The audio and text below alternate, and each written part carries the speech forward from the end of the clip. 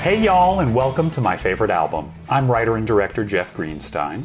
In each episode, journalist and filmmaker Jeremy Dillon talks to a different guest about an album they love and how it's influenced and inspired them. However, this is the 250th episode, so we're turning the tables. My guest today is journalist and filmmaker Jeremy Dillon. Prodigiously talented and musically omnivorous, blessed with sartorial flair, a convivial manner, and an envy-inducing Instagram feed, Jeremy directed a concert film while still in high school, wrote and directed his first feature at 20, and has spent the past decade amassing an impressive array of writing and directing credits.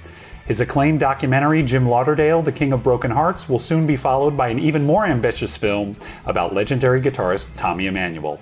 Jeremy Dillon, welcome to My Favorite Album. G'day, Jeff. I'd just like to point out that I did not write that introduction.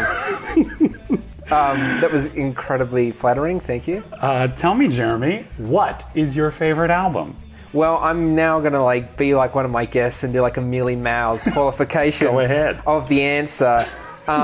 Because you suggested that this would be a fun idea to sort of flip the script a little bit and me be in the guest chair. And the problem is that most of the albums that have been my favourite have been under discussion on this show already. Can you just rattle off a couple of those? Blue by Joni Mitchell. Sure. Which has been done about 40 times now.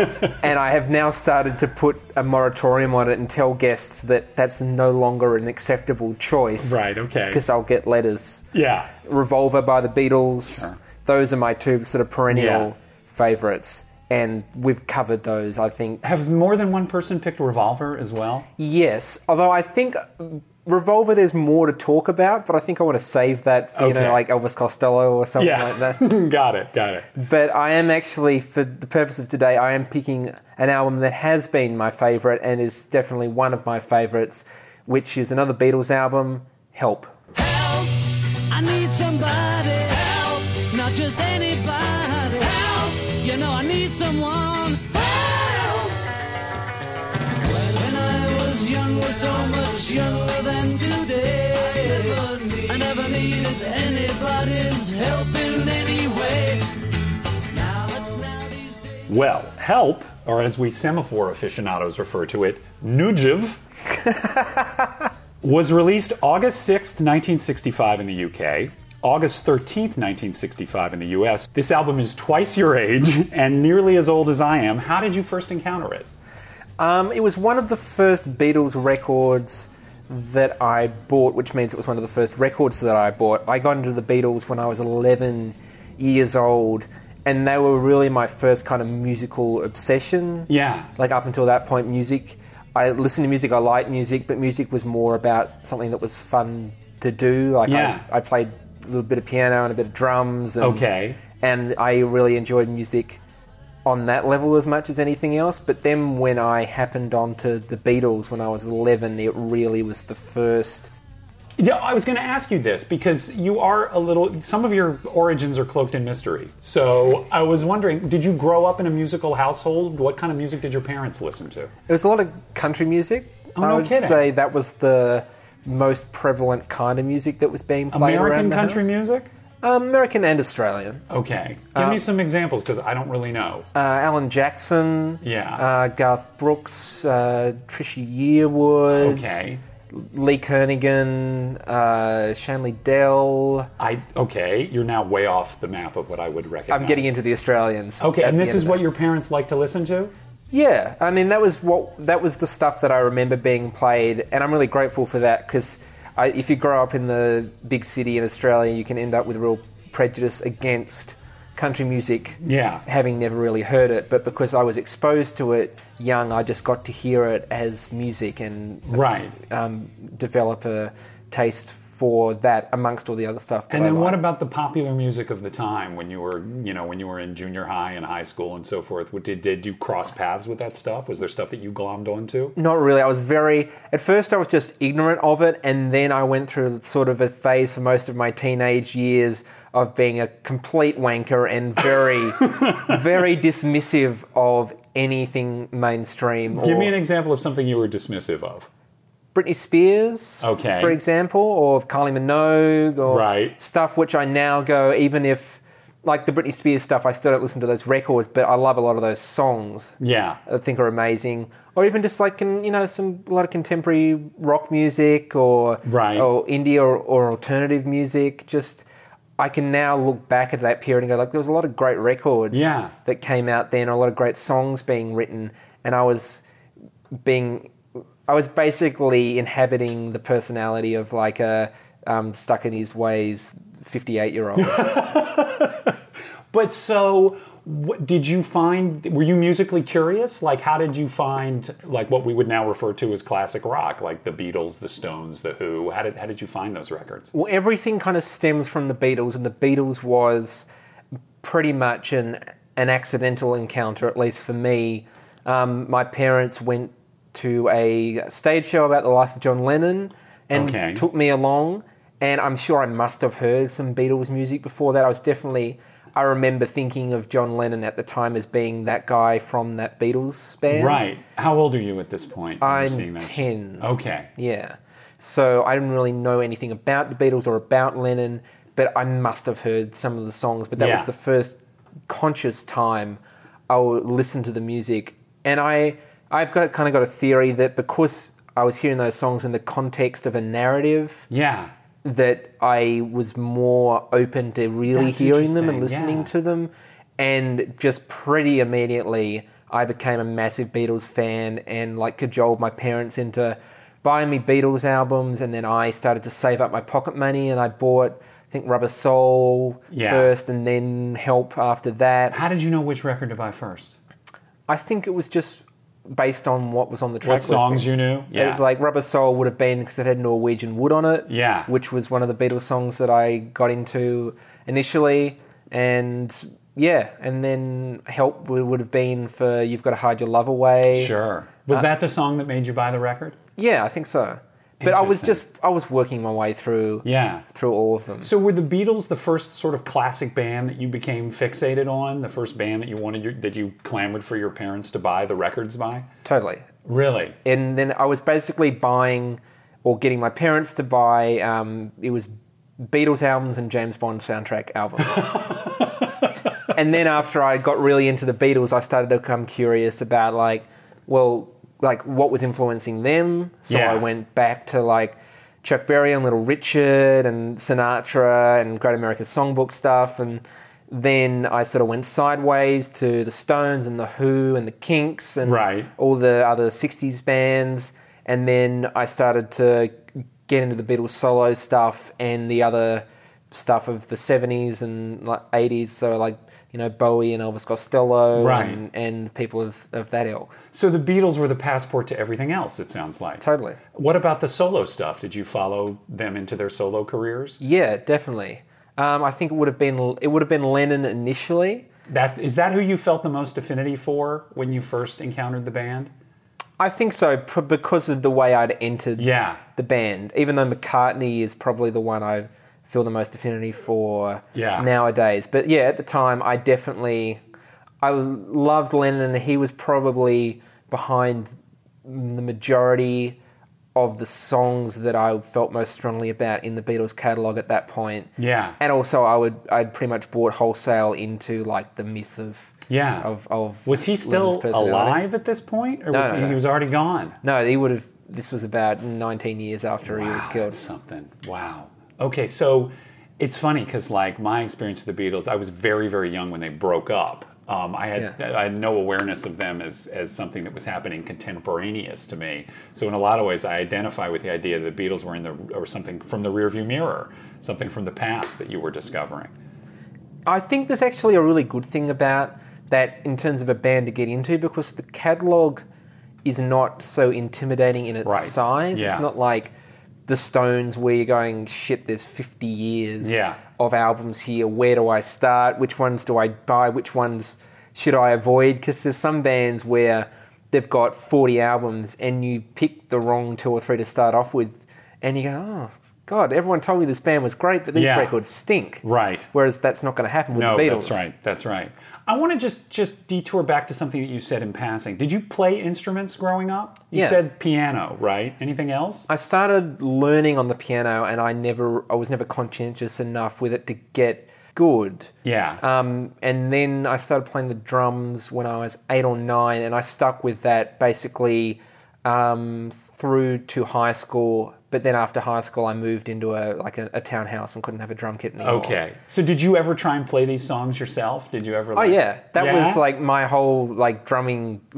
Career's the wrong word, but my whole tenure playing the drums was basically like turning up the White Album really loud and playing along with all of Ringo's parts.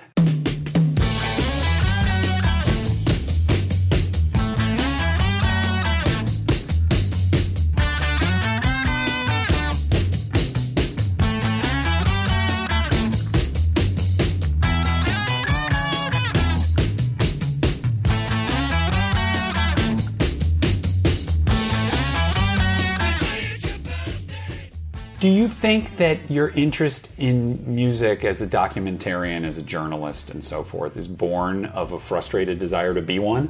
Yeah. Go into that a little more, if you would. Are you a frustrated rock star? Yeah. Which I don't think is uncommon. I think a lot of people in the arts who aren't musicians... I don't know anyone who could be a rock star who's choosing not to be. I don't know anyone who can play guitar like Pete Townsend, but instead is like a journalist. Right. Or it's someone who could, sing like John Lennon, but instead is a film producer. Right.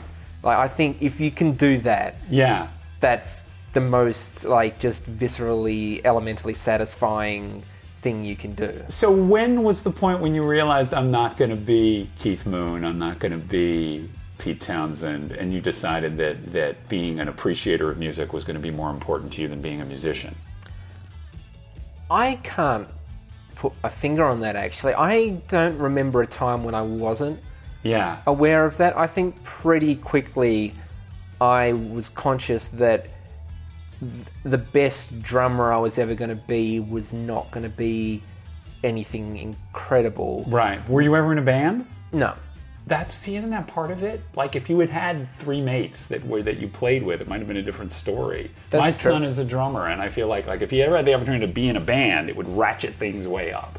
Because he's very good. But it is a little bit about, finding some like-minded hooligans to play with. Yeah. I mean, a lot of, the Beatles are no exception. A lot of great bands just started out as, they wanted to be in a gang, essentially. Yeah. And they also happened to play instruments. Did your peers share your musical taste at all? Did you have anybody your age who you could swap records with, or were they all listening to Britney Spears and Kylie Minogue? Well, I went to an all-boys school, so okay. Not so much what Britney were they and Kylie. To? What were your peers listening to when you were digging out Help? Probably some of them were into Dream Theater, and some of them were into Korn, and some of them were into just whatever the big indie bands of the mid-2000s were, which I'm now having trouble placing. We all are. Mentally. I guess Radiohead would have been big. U2? Okay. Still U2. Yeah. Green Day. Yeah. Stuff like that. But there was maybe a half dozen kids I knew who were into, let's say, classic rock, Beatles to an extent, but probably more Led Zeppelin and Cream and stuff like that. Yeah. Stuff that had a little more, not cock rock. But I get it. Yeah. I get it. It's cooler to like Led Zeppelin than it is to like the Beatles. Yeah. So I completely get that.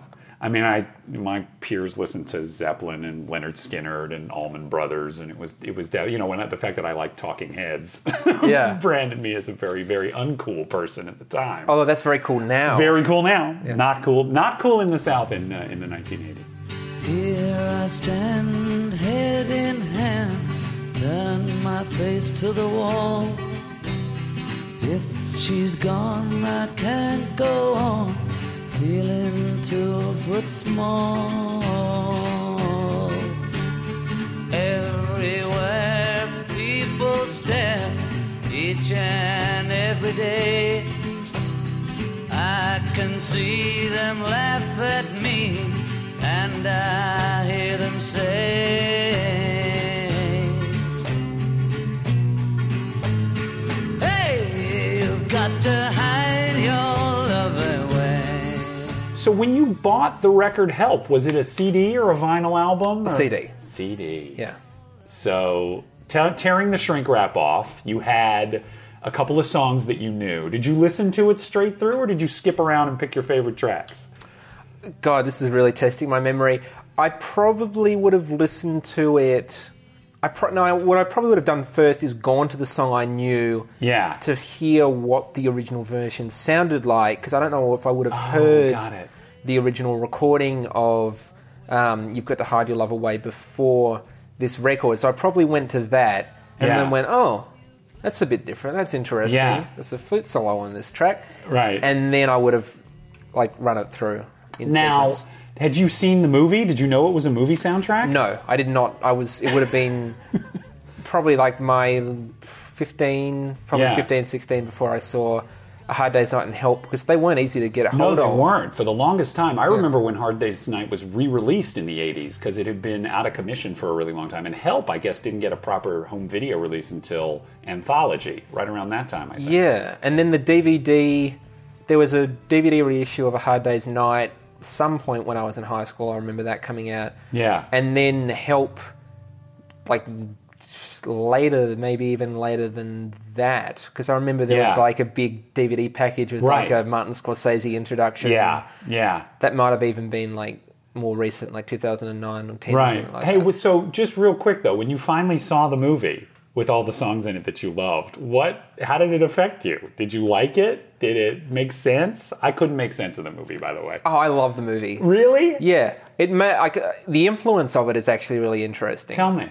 Well, because I think those two films in different ways, because Richard Lester directed both of them. Yeah. And especially something like the Austin Powers films, for example. Sure, definitely. Those don't exist without Help. Definitely true. I agree with that. And that jump cut style. I was reminded of the Monkees. It reminded me a lot of it felt very much like, even more than Hard Day's Night, it feels like Help is the precursor to the Monkees series. Totally. I couldn't follow the story. I found myself continually skipping ahead to the musical numbers. Right. Because I find the film really entertaining just as a film. Yeah. And I think it's what they did with how they used the Beatles within it, and sort of, I imagine there must have been something really hip about it at the time. The way, even the tone of the way they speak. Yeah. And how sort of dry and straight it is through most of the film, with this really sort of kooky adventure story going on around them. Yeah. When most of their dialogue is sort of dry. Unsoulful it's very one-liners. deadpan. I mean, that's a little bit of how Lester made them movie stars. It's very, very, it's very British and dry in that way. But deadpan, thrown away, dispassionate. That's part of what makes them funny. Let me ask you this, because I've never really spoken to an Australian about this. What does British culture look like through an Australian lens? Like, to encounter the Beatles or a Beatles film from the standpoint of a teenager in Australia, what does Britain mean to an Australian kid? Well, I think those are two different questions. Oh, okay. Because I never felt of the Beatles. I know that's not a real way you put words together. It's okay. I never really felt of the Beatles as being British. I knew they were from Liverpool. Yeah. I knew they were all English, but I don't think of them as an English band in the way the Kinks are an English band. Because they're why? the Beatles. They exist so big out of any of the context that they're actually in, that it's a separate thing. British culture is really commonplace in Australia, even more prevalently when I was growing up than it is now, because basically for a long time we got American sitcoms, some of which, all the ones that you were involved in, and plus, I grew up watching Bewitched and I Dream of Jeannie and Get Smart, but we also got stacks of British content. So I also grew up watching Blackadder and Monty Python's Flying Circus and a bit of Fran Laurie and all that kind of stuff. And so because of our connection with Britain, we get a lot of British culture secondhand. So it was really common to be aware of and encounter lots of British culture. And is it, I mean, for Americans, I think British culture sort of reeks of being patrician and proper and highbrow and high-flown and intellectual and lots of things that we aspire to. Is it aspirational for Australians, or does it feel like sort of a city cousin? I don't know. This is why I'm asking. We don't really do aspirational in Australia. Like, aspiring to things is thought of with great skepticism. No kidding. Yeah, it's one of the reasons why I just left the country. But if you are aiming too high, or you think you're going to achieve something big, or you believe in something, or you believe in yourself, people look askance at you. And there's this thing called the tall poppy syndrome. What's that? It's basically like someone who people are considering has gotten too big for their britches. Oh, so the tall poppy is the first to get cut down? Yeah. Is that the idea? Exactly. Yeah. So if you've it's quite common for like someone to come to Hollywood and then become a big movie star, and then like when they're in the early stages of their success, the Australian tabloids and stuff will start to go, who do they think they are? They think they're too good for us. Yeah. The interesting thing is once they pass a certain threshold of success, suddenly it's like, it's our Nicole or it's our Hugh, and that kind of goes away. But when you're starting to get successful, people think like, who do they think they are? Right. I think I'm gonna be sad. I think it's today. The girl that's driving me mad is going away. She's got a ticket to ride. She's got a ticket to ride. She's got a ticket to ride, but she don't care.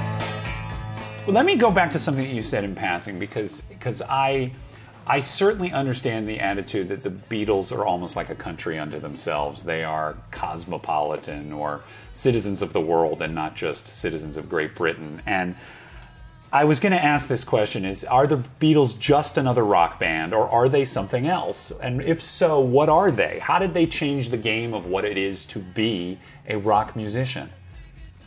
Well, I think part of it is you can put the music to one side, which I don't think you should do. And I think something that bothers me about the way people think about the Beatles is that they often just put the music to one side and think of them as like this transformative cultural force. Yeah. But that's also true. Yeah. They're also the haircuts and the fashion and the personalities and the quotes and the films. Yeah. And the influence that they had on... Like, if someone put all the Beatles albums in a vault when they broke up and we were never allowed to listen to them again, they would exist so broadly and deeply in their influence on everyone who's picked up a guitar or written a song or started a band or stepped in front of a microphone since 1964, in a way that even people who claim that then they never listened to the Beatles, they're not influenced by the Beatles at all, right, are 100% completely influenced by the Beatles. Yeah. Well, this is what I wanted to dig into a little bit, because I think I might have mentioned to you when we talked about doing this interview, the only Beatles records I've ever owned were the Red and Blue albums. And yet you told me you like music. Well, I do like music. I do like music very much, but to me, the Beatles are almost like air. They're everywhere, they're omnipresent, there's no debate about their importance. I don't believe people who shit on the Beatles do that because it might be a fashionable thing to do, but you can't. Yeah. They're sort of, in a lot of ways, beyond criticism. I mean, you can talk in an erudite fashion about how certain lyrical effects are achieved or certain musical effects are achieved, but they are so important, and so, I mean, as you're saying, there are reverberations on everything that follows, whether you like it or not.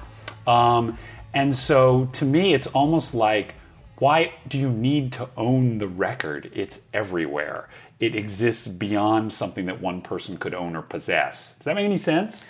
It does. And yet, well, see, I think that's not an uncommon feeling to have about the Beatles.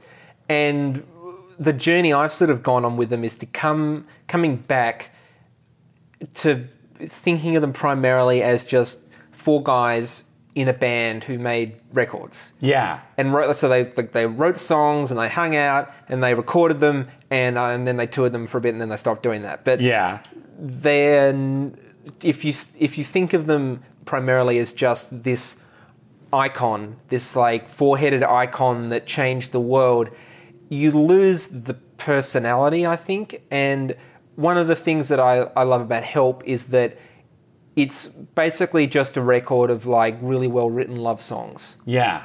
And that's not what the Beatles are primarily thought of as being, like guys who like wrote well-written love songs that were personal. Yeah. And that you can relate to, you know, your life and your emotional life. Like, this isn't the record that, you know, revolutionized how productions were done in popular music. This isn't the record that made people stop thinking of singles and start thinking of albums. This isn't the record that, you know, brought America back to life after the JFK assassination, or like whichever one of those stories about the Beatles you're trying to tell, which is why the main reason why people write about the Beatles. I think you've got like a story about them that you're trying to tell. This is just like 14 great tracks that'll make you like a bit happy or a bit sad or help you through something, or it's a great record of love songs. Well, this is great because you brought me around to the record itself, because I do want to talk about why this record kind of gradually bubbled up to the top of your list of favorite albums, and even just why it would bubble up to the top of your list of favorite Beatles albums. You know, I have to confess, I don't think I had ever listened to this record straight through. I knew the singles. I mean, it's got titanic singles on it, some of the best Beatles songs ever recorded. Just the fact that, you know, that Help and Ticket to Ride and Yesterday are on the same record is insane. Those are like, one of those songs would be a career maker. And the fact that all three of them are on this record is extraordinary. The other thing that struck me is that when people talk about this record, it seems to get discussed as a transitional album between the sort of Beatlemania style and the art rock, you know, we're going to change the world and change the way in which music is you know, praised in popular culture style of Sgt. Pepper and so forth. Do you see it that way? Or is it just 14 songs? I mean, it's both. You can look at it, I think if you're going to break the Beatles up into eras, the Beatlemania period that starts with the Love Me Do single and the Please Me album, you basically cap that at A Hard Day's Night. That was like the apex of the like grey suits, woo, like that period. Right. When you get to A Hard Day's Night and they're writing all the songs and they're doing like the best versions of these kind of songs that they'd started off covering, and now, you know, this is the Beatles at their best in that form. Yeah. It's like that's the black and white period, let's call it that. That's great. And then Help is the start. You could say there's a period that goes from Help and finishes in Magical Mystery Tour, which is like, what if we can do this? Like every record is them going a bit like, you know, maybe we don't, everything doesn't have to be, you know, two guitars, bass, drums, and some piano, which was basically the box they were in, and everything is like a, you know, up-tempo love song or a Phil Spector style love ballad. And they start, you know, pushing at the edges a bit in terms of like the language and the instrumental colour they could put on, and that reaches its apex with Sgt. Pepper, and then Magical Mystery Tour is sort of Pepper Part 2, but not quite as good. And then after that, it's like we're not really a band anymore. Yeah, and it's the White Album and so forth. White Album, Abbey Road, you know, the end of the band. So I think Help, if you look at, one way to look at it is they could have made this record for the rest of their career. They could have, you know, they couldn't have made A Hard Day's Night for the rest of their career because that was so tied to the sound of the early 60s. Right. Whereas that was not going, if they'd kept doing that, if they were making A Hard Day's Night in 1969, they would sound so hopelessly out of date at the time that they would have become irrelevant just by dint of still making music that was the popular sound of 5 years earlier. Whereas in Help, they sort of cross over into that folkier territory, they start introducing different colours, like the strings on Yesterday and like the flute on You've Got to Hide Your Love Away. They could have, done variations on this kind of record for the rest of their career, and, they could have been like the Byrds or something. Yeah. And that would have been perfectly reasonable, Right. and a lot of other bands would have done something like that, but because they were the Beatles, they kept changing it up as they went on. Yeah. So is it that quality of artistic restlessness and the dawn of this second era of the Beatles, is that one of the reasons that this record lands at the top of your list? No. Okay, I'm just trying to zero in on Yeah, something. no, I don't think it's that. I think it's the songs. I think it's the songs, and the songs stand on their feet as songs in a more transparent way than on the later records, just because there's less production. Yeah. And you could even say there's less production than the earlier records, because there's some songs that are very sparse and are just acoustic guitar based on this record. Something like, I've Just Seen a Face, or, Right. Yesterday, even though it's got the strings, it's essentially strings and an acoustic guitar. This is the most emphasis on the lyric and melody that you'll get pretty much in their catalogue. Yeah. I want to talk about one sort of overall theme to the record before we dig into talking more about the individual songs. Something that struck me listening to this, and in contrast to the 4 albums that preceded it, is there seems to be a theme running through this, and it isn't just because the title is Help. There's a theme of vulnerability in this, and when I read some of the interview excerpts with the band around the time, talking about this record and the time in which these songs were written, it seems to be men who discover they can't quite stand on their own 2 feet the way that they want to, that maybe they need a girl more than they thought they would, or they're not as strong as they want to be. Does that resonate with you as you think about the songs on the record? Totally. And I think this was a big turn. I mean, especially for John Lennon on this record, he'd kind of slipped a bit of introspection in on earlier stuff like I'm a Loser on Beatles for Sale. Yeah. But here it was like about as straightforward about it as you can get. Like, I need somebody. Yeah. When I was younger, so much younger than today, I never needed anybody's help in any way. It's like this thing of like, we're just getting to the point where we're mature enough to admit that we're in pain and we're hurting and we need help. And that is definitely something that resonates with me. One thing that really struck me actually on listening to it is The Night Before is practically the same song as Will You Love Me Tomorrow? We said our goodbye the night before. Love was in your eyes the night before. Now today I find you have changed your mind. Treat me like you did the night before. It's pretty much the same theme. It's like, we had such an amazing time last night, and now in the cold light of day you don't seem to look at me the same way you did. And that's exactly the theme of Will You Love Me Tomorrow, but you never hear those kind of words in the mouth of a man. Yeah. That kind of vulnerability and need never seems to come from a man. It always seems to come from a woman. And I found that really striking. It's in a lot of ways, they're lyrically quite similar in terms of the sentiment that they're expressing. Although that's kind of a sequel to Will You Still... Because it's like, it's now that's tomorrow. Right. Yes, it's and now you don't tomorrow. still love me. That's exactly right. Exactly, it is. It's a sequel to Will You Love Me Tomorrow. Yeah. Exactly. Well, let's talk through the tracks a little bit, because if it's a collection of songs, let's dig in on the songs.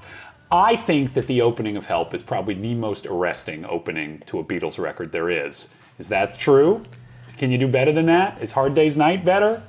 I think Hard Day's Night is really the only challenge, especially that word, arresting. Because there's other great opening songs. Yeah, but in terms of how it invites you in. Yeah.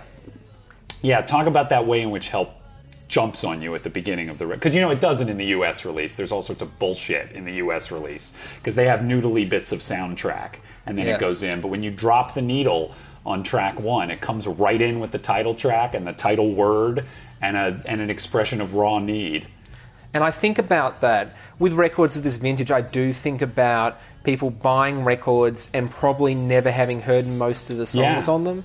Especially in the case of the Beatles, where that often the singles that they put out weren't on the records that followed. The singles were independently released.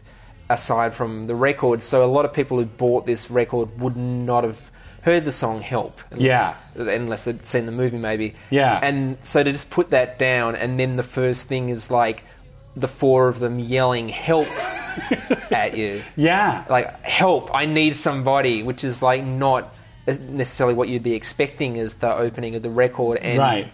you really like sets the tone. Yeah. And it's pacey, and it grabs you, and it's got that counterpoint. And that I don't know musical terms, but it's got that. I want to say ostinato. Should I just say that? Sure, Ostinato. It's a nice word. It sounds like. I mean, in other words, there's this looping bass that moves through it that propels the song forward. It's so exciting. It's always been one of my favorite Beatles songs because of that almost like that propulsive quality that doesn't let up for the whole song. It doesn't stop for a slow middle eight. It actually goes the whole way. Yeah, it's like an anxiety attack. Yeah. And it does have that great thing, which I've always loved about Beatles songs of this vintage, which is like no wasted time. Yeah. As soon as we've finished like one bit, something else is like coming up straight underneath it to offset it before you can get bored. Yeah. And so it's like, first it's like you hear help, but it's not, you're not just hearing things sung like that. Then there's the response to it, like the John Lennon response to the chorus vocal. And then you're out of the chorus almost as soon as you're in it, and then there's that doodle-diddle, doodle-diddle, doodle-diddle, and then that, then there's a drum fill, and then you're straight into the verse, and then there's a core response thing in that as well, and like an answering thing on the backing, like repeating, I never need, and the song's over before almost as soon as it started. I remember when I bought the first Clash record, one of the ways in which because I bought it on import, because I was one of those cool kids who had the import copy, and I said it's got no wimpy fade outs because there was so much music on the radio at the time which would always have some wimpy fade out. And one of the things that I think is so great about this record, no wimpy fade outs. It comes to a stop. When we're done telling our story, we're out and we're on to the next track. Yeah, and they were so disciplined in this part of their career. And I think some of it was that they were still touring, so they were conscious of, like, we could put a fade out on this, but we're going to have to end it somehow when we play it live. Exactly. So we may as well do a complete song which has a structured ending to it. Yeah. So Help is a John song. Is The Night Before a Paul song? It's a story song. And, they stopped doing that primarily after a while, but I think, like, during this period, they were taking after some of those Carole King... Jerry Goffin songs, and they were writing songs that were little like love stories or like little conversational love stories, like you're hearing one side of a conversation between a guy and a woman, or between two guys, like in You're Gonna Lose That Girl, and that kind of. It still feels like they're people who have lives. Yeah. At this point, the stuff they're writing about is the kind of thing where it's like conversations you could have imagined. These were inspired by stuff that was going on in their lives or friends that they had, and just like there was something very still ground level about the experiences inside the lyrics of these songs. Yeah. Yeah. Well, that's true. I mean, that's one of the when you talk about. You're Gonna Lose That Girl. It's very clear the conversation that's going on inside that song. You can totally see those two guys having that conversation. It's like, you better shape up, or I'm going to take her away from you. Yeah. And there is that kind of, it is compelling on those terms because of that. I want to ask you about You've Got to Hide Your Love Away, which is, of course, the first overtly Dylan-esque song in the catalog. Jeremy Dillon. This is your given name? It's technically my middle name. Do you want to give up any of that, or are you as opaque as Robert Zimmerman about... Jeremy Dillon Potts is my full name. I just don't use the Potts. When did you decide to be Jeremy Dillon? It's probably it wasn't that long after I got out of high school. No kidding. I mean, I don't like Jeremy either, but that's much harder to get people to start calling you a different Christian name. Were you a Dylan fan? Yeah. Were you named for him? I think it was named for Dylan Thomas, actually. Okay, that's fine. Although my father did tell me that it was Bob Dylan after I became a Dylan fan. Oh, good. Okay. Yeah. Well, let's take a little side trip. When did you encounter the music of Bob Dylan? That was one of my offshoots from the Beatles. So that would have been probably like 14. and I came in through the way everyone comes in, which is like a Rolling Stone, Highway 61, blonde on blonde, mid-60s Dylan period, and then went in either direction out of that. Interesting. See, that's really interesting. In thinking about this record and the kind of artistic transition that it represents, I was thinking about it as roughly akin to the point that Dylan reached around Highway 61 and Blonde on Blonde, where new electric elements start to enter the music and it becomes more experimental in a way, or more inclusive, I guess, in terms of the kind of sounds that it's experimenting with. But it's interesting here to hear John take a page from the Bob Dylan playbook. And hey, you got to you can. I don't know if Dylan ever covered it, but it does. You can hear it in his voice sometimes in thinking about the song. Yeah, and I do think it is to an extent like Dylan giving Lennon permission, or Lennon taking permission from hearing Dylan being successful with more impressionistic language. Yeah, and Lennon taking the kind of things that he would write in poems or short stories and go like, well, we can do this in songs. What are other examples of that? Like in terms of Dylan's impact, particularly on John Lennon? Partly, I think like the folkier instrumentation on this record is probably partly a Dylan influence. But I think just not having to be as direct in the lyrics is probably the biggest impact that he had on them. And apparently, like getting them to smoke weed for the first time. Yeah, that's right. That's right. All right, and then we come to I Need You, which is a George song, right? Yeah. You don't realize how much I need you. Love you all the time and never leave you. Please come on back to me. I'm lonely as can be. I need you. Did you identify with George at all? Did you? George has never been my favourite Beatle. Yeah. Why is that? He always there's something grouchy about George for me. I mean, I think he probably had a bit of an inferiority complex about being the third best songwriter in the band. Yeah. Which is tough. Like, imagine being like a really good songwriter in a band, and like you can write something as good as, or eventually as good as like something. Yeah. And Here Comes the Sun, but you can't get any of your songs on a record because you're stuck with the two greatest songwriters in the world who are dominating the whole thing. Yeah, and it's got that odd little two-note guitar bit. Well, that's my favourite part of the song. Tell me. And something about the rhythm to it, it's like it's a little off. Ba, ba, ba-da-da. Yeah. Yeah. It's something. There is something sweet about the earlier George songs because there's something about him feeling his way around the songwriting process. Yeah. Whereas like Lennon and McCartney have gotten quite sophisticated. Right. By this point, it's like George is like the kid brother who's like, oh, I want to do this too. It's like, is this is sort of what you guys are doing, right? Something like this, and it's like nice and sweet, and it's got a good melody, and because of that, the song feels incredibly vulnerable, which fits with the lyric. Yes, exactly. And that theme of vulnerability that we were talking about. I think I read somewhere that in order to get that particular kind of in and out sound on that guitar, that John twirled the knob on the volume knob. Yeah, the volume knob to give it that, that way in which it comes in and out of in a wobbly way. Yeah. It sounds almost unprofessional, which makes it kind of endearing. Yeah.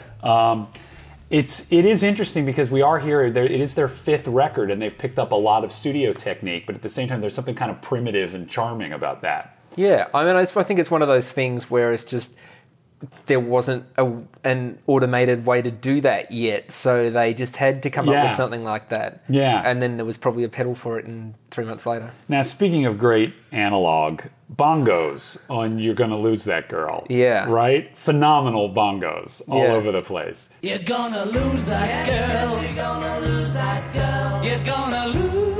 Yes, you're gonna lose that girl. If you don't take her out tonight, she's gonna change her mind. Gonna change her mind.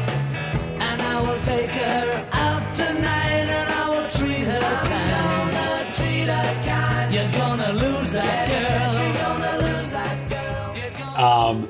And it's a tremendously propulsive song. It's like, it's got a great kind of like staccato chant quality to it.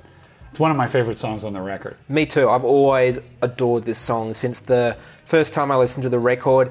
It's got one of my favorite Beatles guitar solos. Which is... The bow down down down down. Oh, yeah. Down down down down down down. It's one of those great classic Beatles guitar solos that you can sing. Yeah. And it's got those great sort of country bends in it.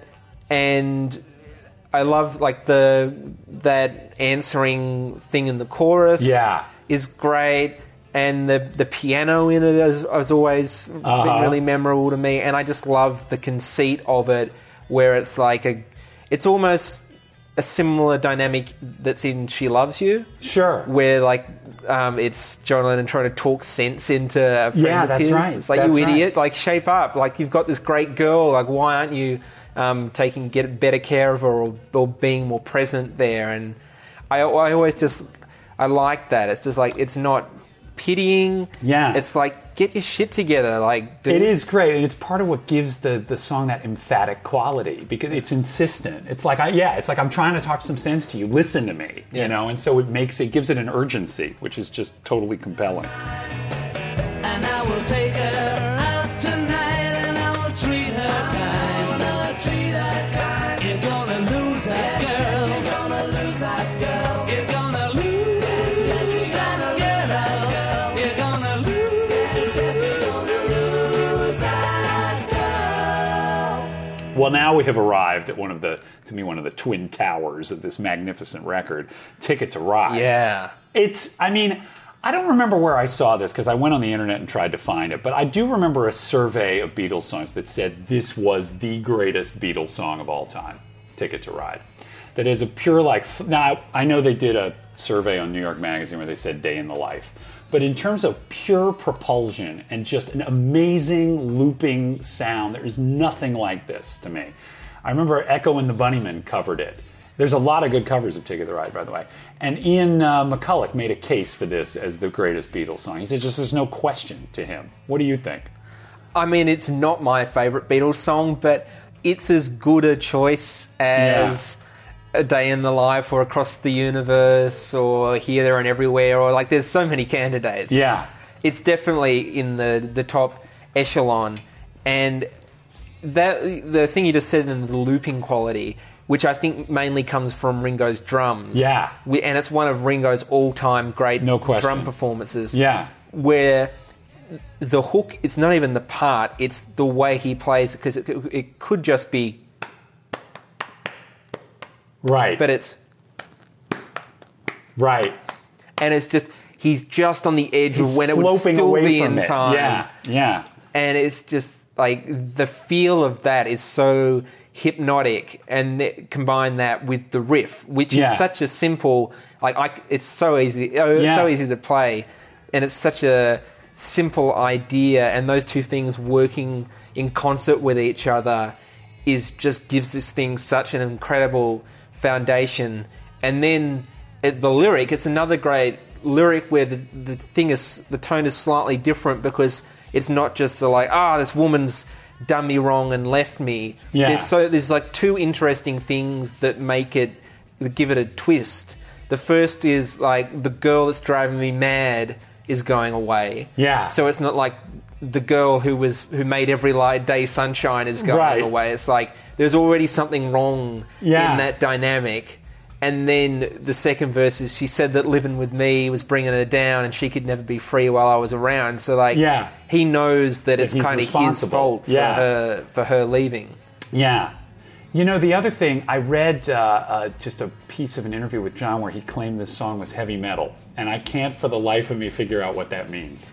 Well, I think heavy metal is one of those words or like musical terms. There's like a 20-year period where people just use it to describe like whatever kind of the loudest dynamics they'd heard in something recently was. This is why people say like Cream are heavy metal or Zeppelin are heavy metal or whatever. Like Helter Skelter, sure, that makes sense. Yeah, but now I think that's now because heavy metal is actually a genre that's codified with like we understand certain things to mean this is a heavy metal recording, when back then it was more people who didn't really understand the genre going like, well, this is really aggressive or really loud, so that's what heavy metal is, right? Yeah. It's, I couldn't decode that. Like I said, like when I hear Helter Skelter is the first heavy metal song, that makes sense to me. This, I don't know where the heaviness is, other than it thumps along. It's insistent, but I don't quite know. I don't know. I couldn't decode that. Now we have arrived at Act Naturally.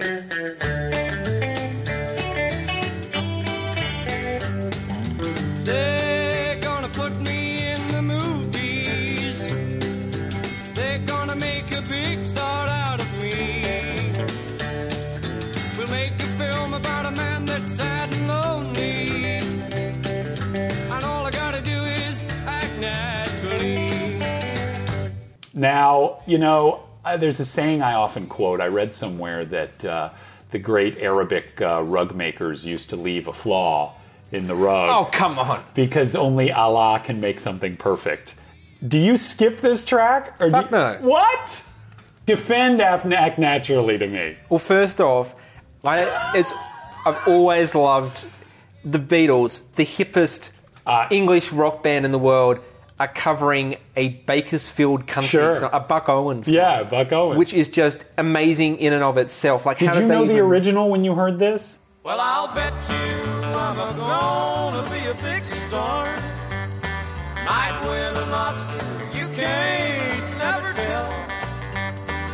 The movie's gonna make me a big star, 'cause I can play the part so well. Well, I hope you come to see me in the movie. No, I wouldn't have. I might have heard people play the song as to like a country standard, but I wouldn't have known when I listened to it this was a Buck Owens song. But even just the fact of that is amazing. Yeah. I think it's a great choice for Ringo because his voice was so suited for singing country songs. Yeah. And I think it's a great song. I love the song. So tell me about Ringo, though. You were a drummer yourself. You've obviously complimented the man's drumming a couple of times now. Is he a great drummer? Yeah, he's one of the greatest drummers in pop music history. Why do people take shots at Ringo? I understand why they take shots at the persona, but why do they take shots at the drumming?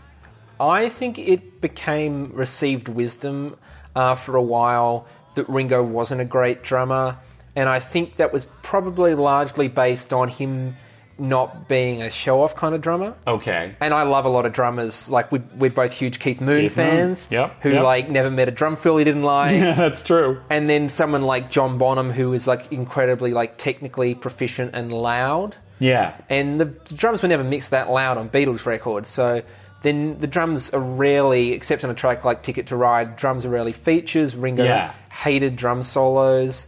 So he had to be cajoled into taking the quite brief one that's in the song at the end. Yeah. So he never really tried to prove that he was a great drummer. He just came up with all these amazing parts for these great songs. And oftentimes you don't even know he's doing anything out of the ordinary unless you really pay attention. Yeah. I remember when I was trying to work his parts out to play them when I was a kid, and I would just play the song from memory and think it was this pretty straightforward 4/4 beat with some fills in it, and then I'd listen back to the record and go hang on, wait, no, he's doing the fill in the opposite direction that most people, he's starting with the floor tom and going in the other way, and he's leaving out, a lot of Ringo's thing is he'll leave out standard things that a lot of drummers would play, especially during a fill. Yeah. And your brain's going, okay, and then he's, oh wait, no, what do you mean he didn't hit, and it just throws you off a little bit. And there's a lot of stuff like that, and his feel was great. Yeah. He just had this perfect feel and perfect time.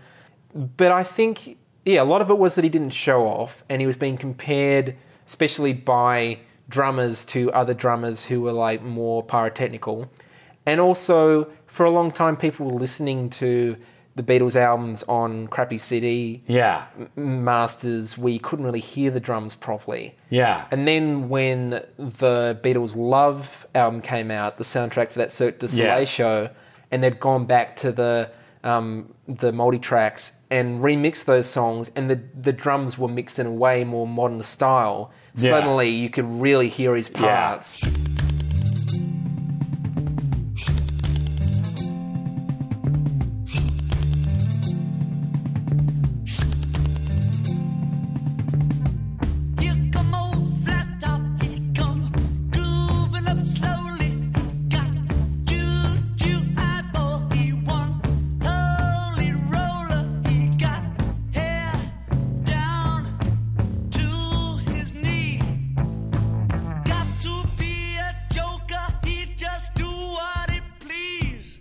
and that changed a lot of people's minds. And then when the remasters came out in 2009, and you could really hear like all the crispness of the snares and the kick drum and the toms and all those tracks, I think a lot of people got it after that. Have you ever heard, because of the Beatles rock band, people have access to the individual tracks, and so you can pull out Paul's bass, you can pull out Ringo's drums, and just hear them individually.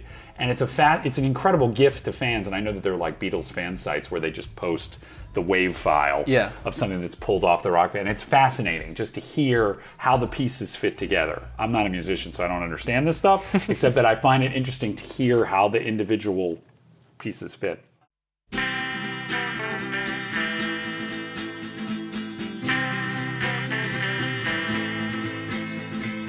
I get high when I see you go by.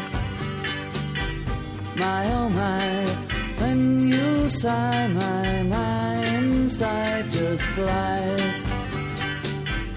Butterflies, why am I so shy when I'm beside you?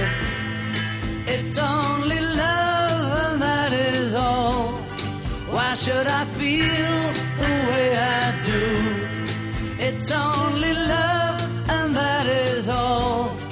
But it's so hard loving you. All right, we're now on to side 2. Side 2 is good as side 1?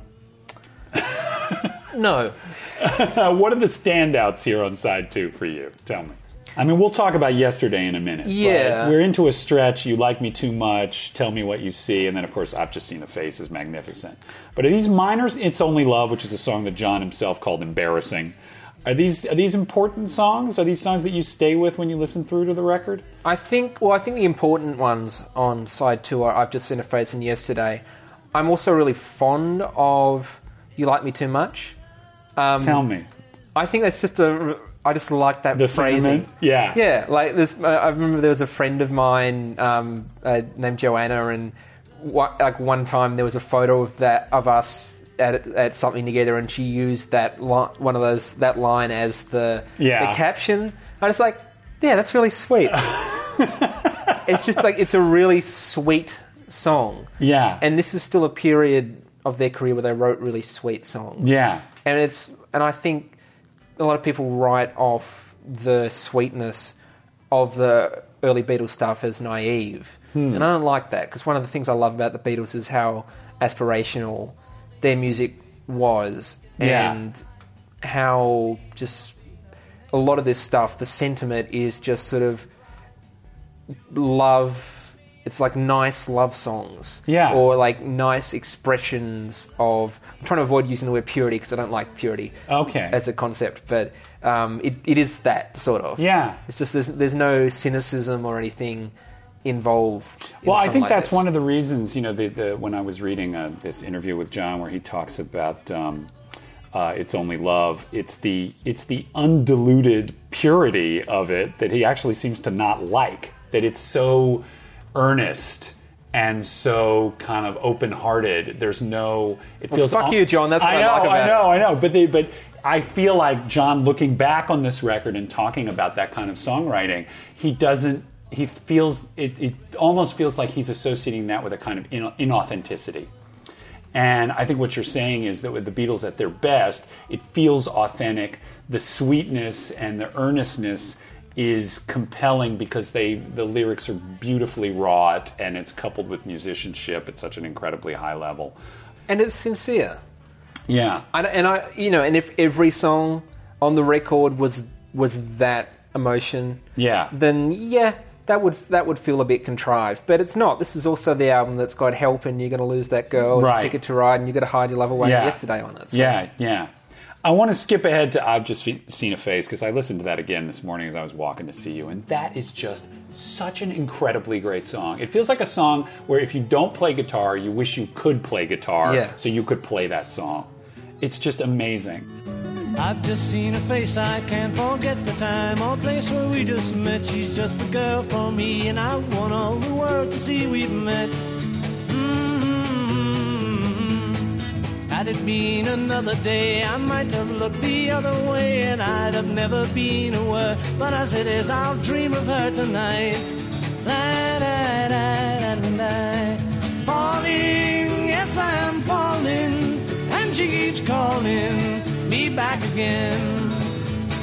To me, that's Paul at his best. It's just so propulsive and delicious. And it seems to, we haven't talked so much about Paul. Talk about Paul in this band and what Paul McCartney meant to you then and means to you now, because I know he's really important to you. Paul McCartney, for me, the thing it kind of boils down to for me overall, and especially where he's at now and the position that he's kind of taken, he wants to make the most number of people happy at any given time in any given situation that he's in or has put himself in. Yeah, and he's the only one of them you've seen play live, right? That's right. Yeah, okay. Yeah. So when he goes out and does a show these days, he'll do a 3-hour show and it's mostly Beatles songs because he knows that's what they want to hear. This is the closest thing any of these people will get to seeing the Beatles. So he's not going to go out there and play just songs from the last... Flaming Pie. Yeah. I would quite happily go and see a Paul McCartney gig where he played nothing before Ram. Yeah, I hear you. That would be an amazing show. Yeah. I love Ram. We've talked about this. Yeah. Yeah. But at the same time, he knows that what's going to make the most people happy and is going to provide the best emotional experience for the people who have come to see him is to play a bunch of Beatles songs. And is that rock and roll? Is that a rock and roll attitude? Or I don't care. Great answer. Great answer. There's so much bullshit wrapped up in like what is or isn't rock and roll that gets in the way of just like enjoying things and being happy or making people happy that I am so fed up with. It's like there's a whole...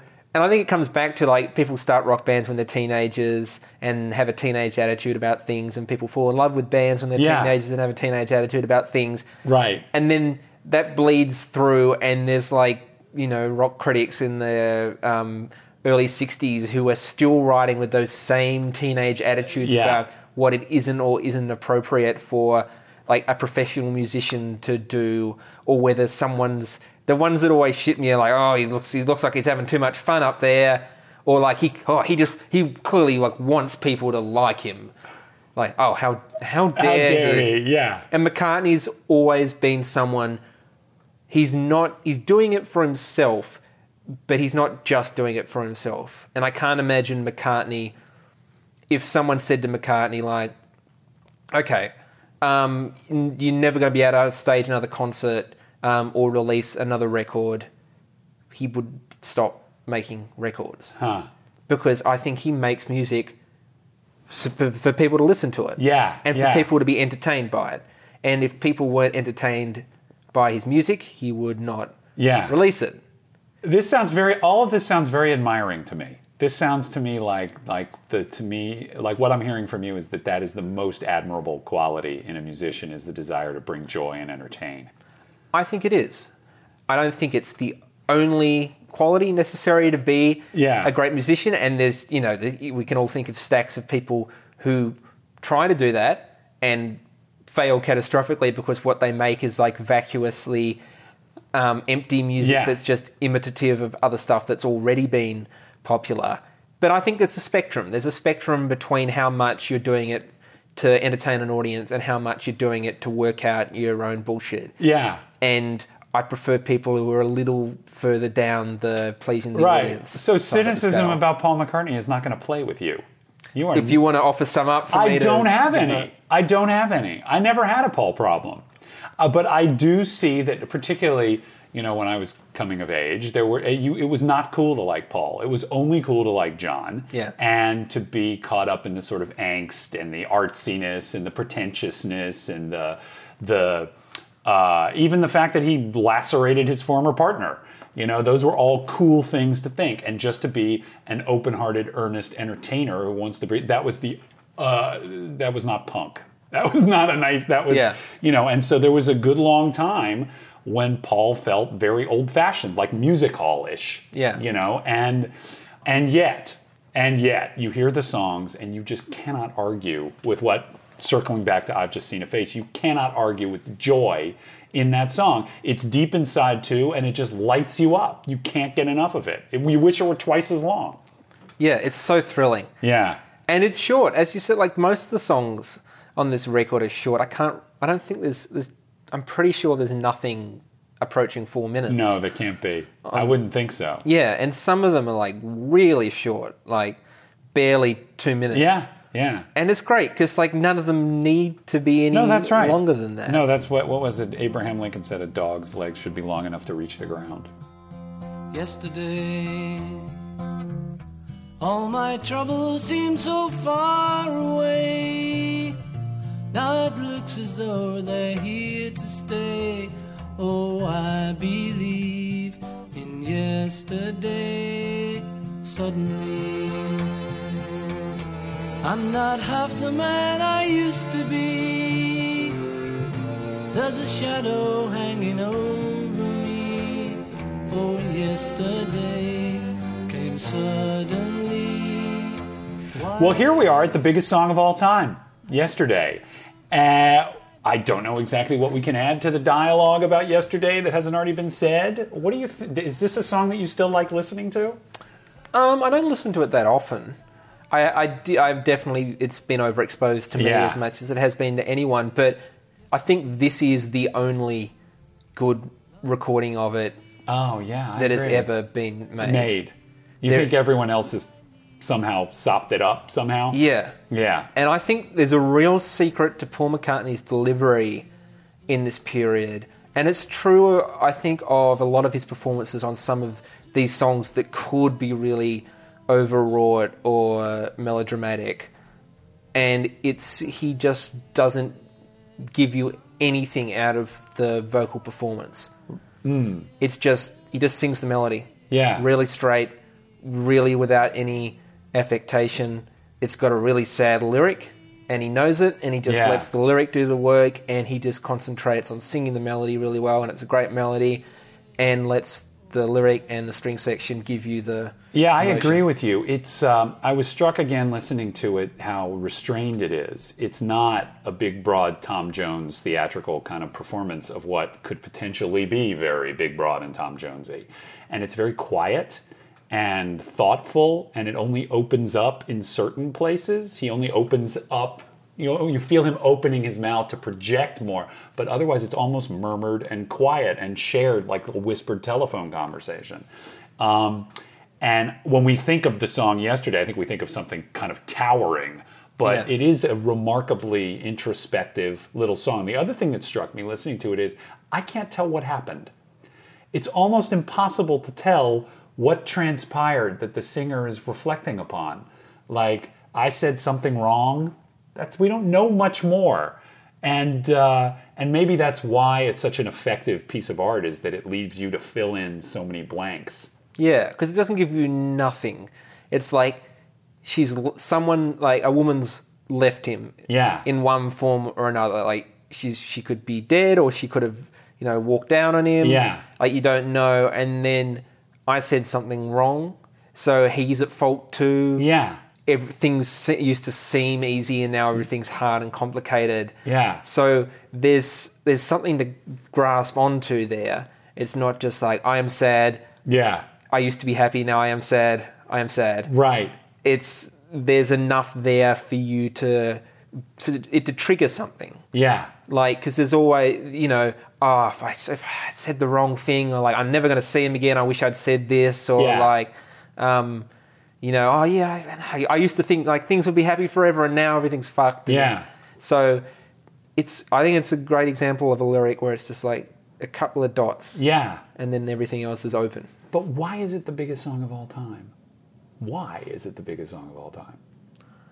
I think a lot of it's that. Like, no one, Is it? There's no one who can't relate to it. Yeah. The language is simple enough that it's global Yeah. very easily. There's no proper nouns. Yeah. It's a melody that everyone can sing. Like, it's not, the range isn't like gigantic or anything. It's very simple to play. And it came along at a time when this is not what people were expecting out of the Beatles. a solo acoustic guitar ballad with a string section, so it really stood out on this record. And it's a easy song for someone to play at a coffee shop or or a party and sort of spread like that. Yeah.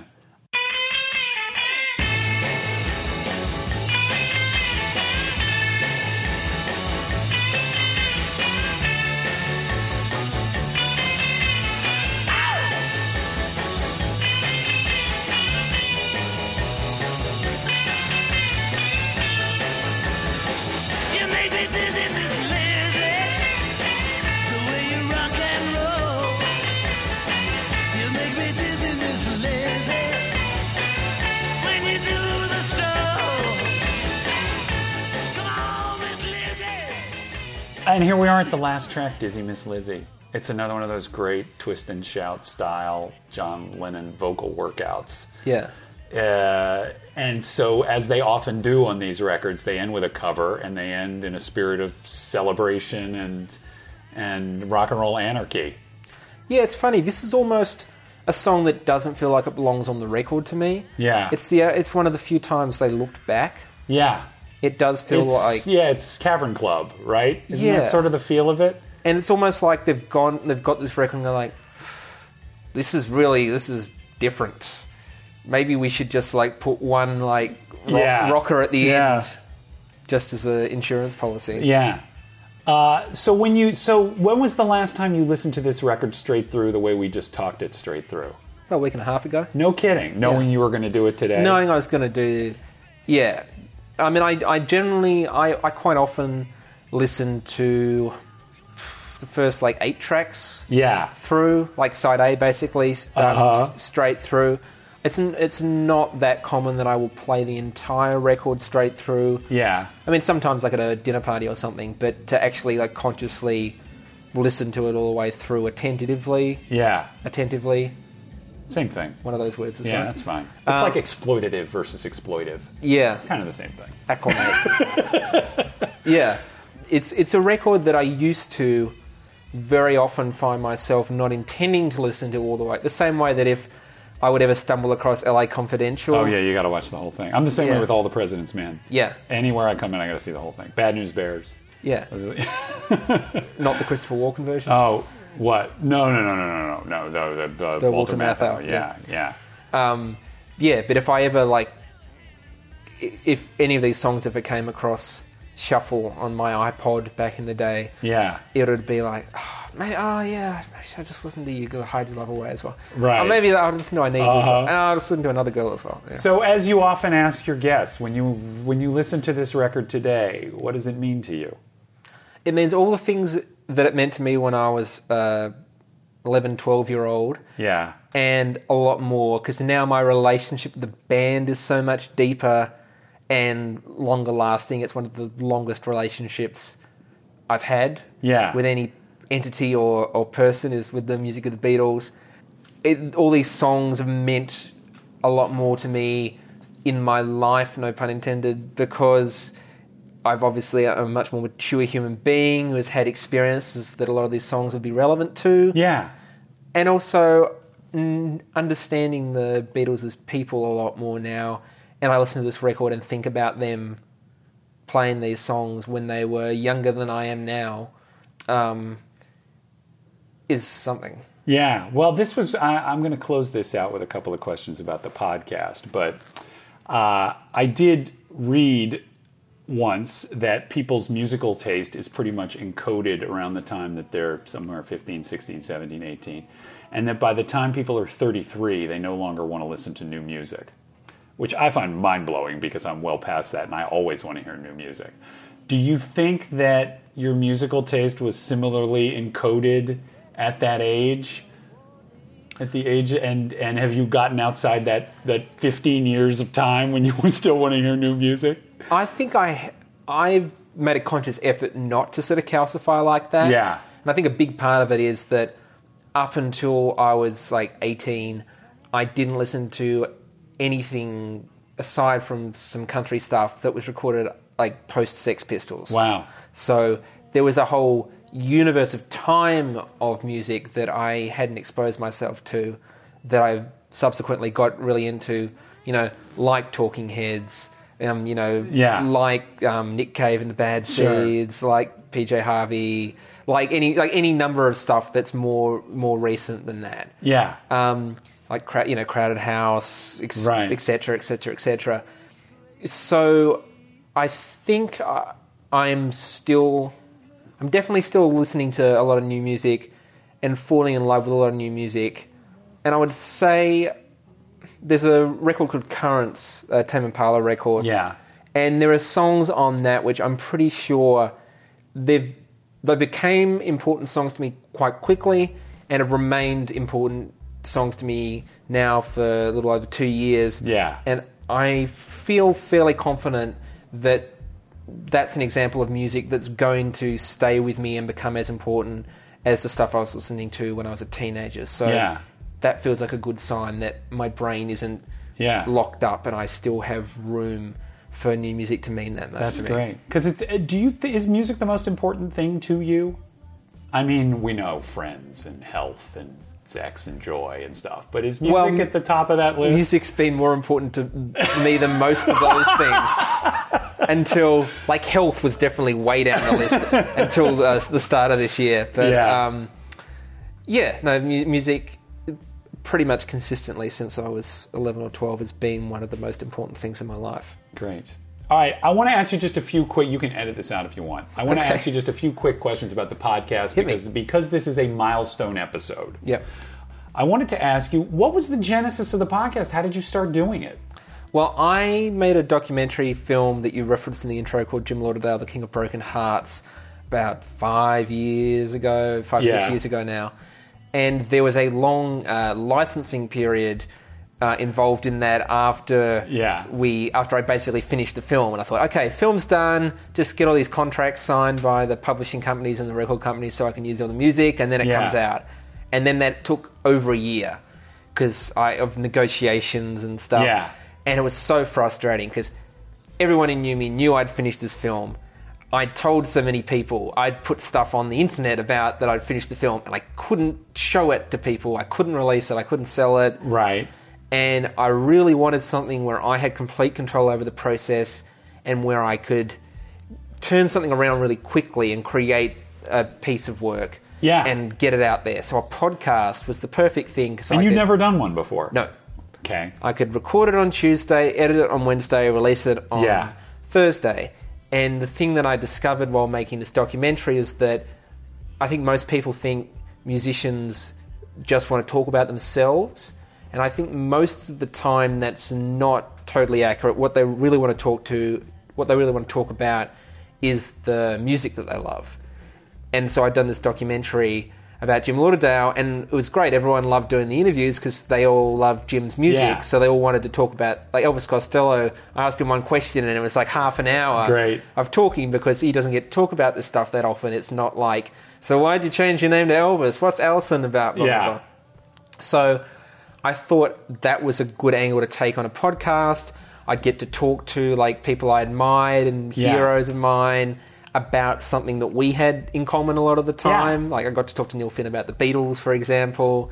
And I thought that a potential side benefit of it was that I might develop relationships with some of the people I have on as guests, because the function of doing the show is essentially like an in-depth conversation about something that's really important. And if you're an artist of some kind, something that's influential and motivating. So like we had that first conversation when you were a guest on the show a couple of years ago, and then we've subsequently become friends. Yeah, it's great. Because of that, because we had that foundation of the kind of conversation you normally only have with someone when you've known them for a month. Right, totally. So that was why I started doing the show. Well, do you want to... obviously, I'm your favorite, okay? But do you have other favorite interviewees you want to people dive through the archives, particular ones that stick out to you? Yeah, I mean, there's a lot of episodes. There's 250 episodes now. Yeah. So if I was telling someone to just pick through the archives... I mean, these are some of my favourites, but I'm thinking more like what would be good ones? What are like good examples of what's a good show? Pick a few that are standouts that you would point people toward. I think the first time Brian Koppelman was on the show, great. Yeah. talking about Jason Isbell's Southeastern album, I think that's great. And I think that was great because Brian really made an effort to be a good guest. Yeah. Like he actually thought about what was the show about, what's the angle, and then like served that. Yeah. So that's a great one. The first time I had Ben Montench from Tom Petty and the Heartbreakers on the show. One. Yeah. We did Beggar's Banquet by the Rolling Stones, and Ben Mont is like a total deep dive Stones nerd, like is at least like probably even more than I am. Yeah. And has like theories about all the songs and like really understands them. And it's great because the angle from him is that it's not just he's someone who knows a lot about all this stuff. He's played with the Stones. Sure. He's as part of as big a rock legend as they are. So like having his perspective on that is so interesting, and he's so erudite. I'll just throw this out. I loved Stephen Tobolowsky. That's a great one. Ziggy Stardust. It's just incredible. Like I'd never heard him talk about music before. I didn't know that he had a podcast of his own. But I had rarely heard anyone talk as passionately and thoughtfully about Bowie as he did. And I absolutely love that episode.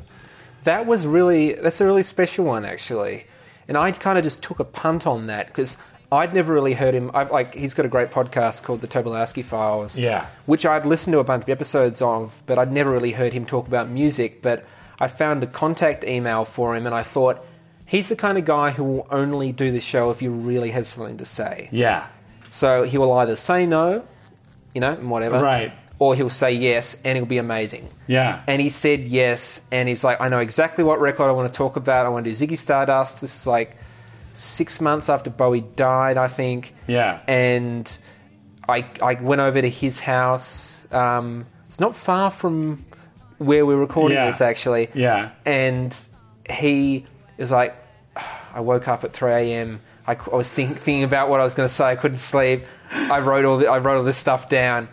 And it was amazing. It was like some kind of some spiritual memoir of his relationship with Bowie and that record. And I was really moved by being with him and hearing him say all that stuff. So that's a really great, because I feel like there's two types of episodes of this show. One of isn't that interesting? Which is these amazing facts about why someone wrote this song, or the making of a particular album, or little tidbits and trivia, and that can be really fascinating. And then the other version of it is oh man, this record is everything to me. Yeah. Which is something when it's really personal, and they have a really personal relationship, a deep relationship with the music, and it means a lot to them in that way. And that's the Stephen Tobolowsky Bowie episode is probably the apex of that. Yeah. Who's your dream guest? Who can we reach out to? I've got two. Yeah? Do you want to say who they are? Sure. Okay. Elvis Costello. Great. And Bruce Springsteen. Phenomenal. Well, I mean, they both have things to promote. So that's true. And what better venue? Way? What better way? Jeremy Dillon, thank you for 250 episodes of this magnificent podcast, and thank you for talking to us about your favorite album. Jeff, it's been an absolute pleasure. Thanks for hosting me here in your Los Angeles home. Thanks for being a part of several. I think you're at least equal most appearances on this show of any of the guests. And if I'm grateful for this show for nothing else, it's getting to know you through doing it. Same here.